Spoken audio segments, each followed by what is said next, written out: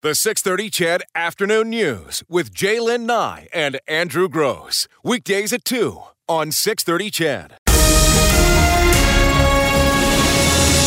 Decision Alberta on the 6:30 CHED Afternoon News. Just days until you cast your vote in the provincial election. The leaders are spread out across the province today. UCP leader Jason Kenney is in Red Deer this afternoon and then will be in Edmonton tonight. Alberta Party leader Stephen Mandel is in Edmonton. Liberal leader David Kahn in Calgary. And Rachel Notley is spending more time in Calgary. And since the election campaign, many of the leaders have been focusing on Calgary because that is where it's perceived the war ground for Tuesday election will be. When she was asked why she's not spending as much time in Edmonton, NDP leader Rachel Notley says, well, because people know me there and I need to do a little bit more in Calgary. Curious to know what is the reaction to the leaders' focus on Calgary today. To find out, we're joined by Global Calgary's Adam McVicker. Hi, Adam. Hey, Jaylen. How you doing? I'm really good. Thanks for joining me this afternoon. So tell me, what's the feeling in Calgary these days?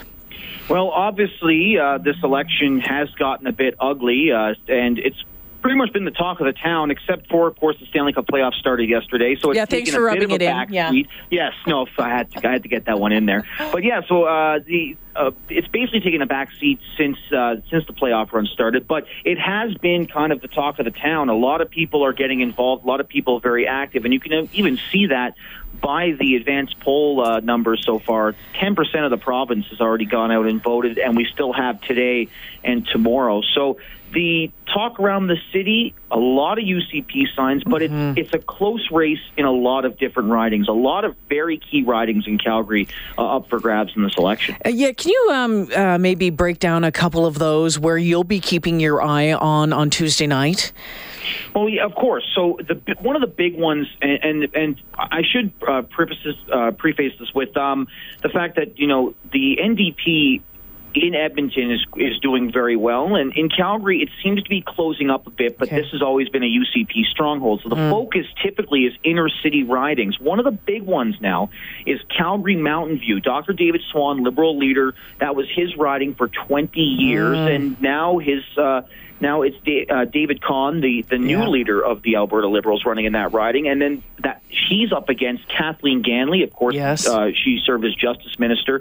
So obviously a big name there. Calgary Buffalo with Joe Ceci running. That was Ganley's old riding, but because the ridings got changed up in 2016, that's where Joe Ceci's running now. We're keeping an eye as well on Calgary Elbow with Greg Clark. Obviously a lot of support there. I was driving through the riding yesterday. A lot of Greg Clark support there still, but there is a very strong UCP candidate in Doug Schweitzer running in that riding, so that one could fall as well. But Calgary Mountain View, that's a big one that could possibly go NDP, depending on just how this final push goes. Yeah, it's going to be fascinating to watch. Well, Tuesday, all the way around is going to be fascinating to watch once we start the coverage and the numbers start coming in.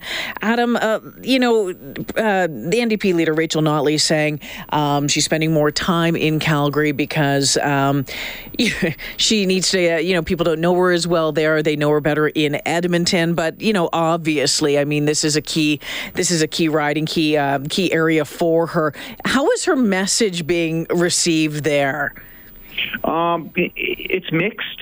Safe to say it is definitely mixed. There are people in Calgary, and a lot of people I've been talking to for not even election stories, just speaking to them out in the street, that a lot of people are dead set UCP. They definitely want change.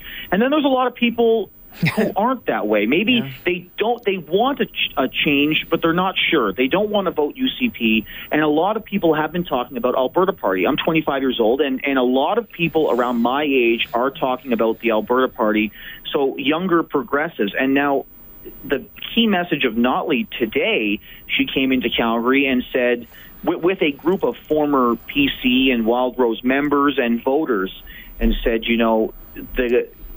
these people have switched. They've decided they want to come vote NDP. So she's trying to pull on those voters, the progressives that may have voted Conservative in the past, but maybe the UCP isn't the party they thought of when they go to the poll. They didn't think this was what the party was going to be like when obviously it merged last year. So, she's trying to pull on those people as well as the people who are thinking Alberta Party and Liberal. She's not calling it a wasted vote, but she's saying our principles are very similar, and it might be better to take that vote for either Alberta Party or Liberals and come onto the NDP side. So she's trying to pull at a lot of undecideds because that's the key for them to make any impact in Calgary on Tuesday. All right, let's talk about Jason Kenney's message in Calgary. I know he's been sticking to his guns with the same messaging over and over, and I suspect, downtown Calgary, it has been,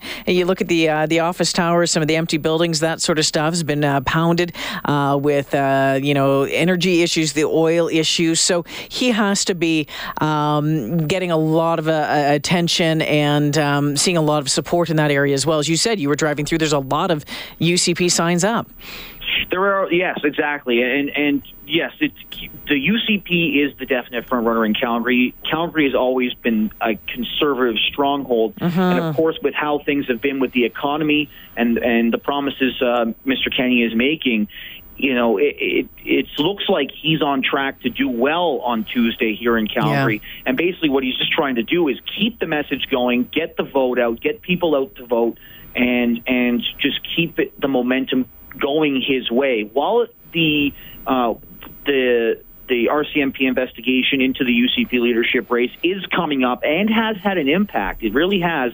There are people who are dead set. They're voting UCP. And so what he's trying to do is keep on message and get people out to the vote, because really, if he's in the lead, it's just about maintaining that lead now into Tuesday, not getting too crazy.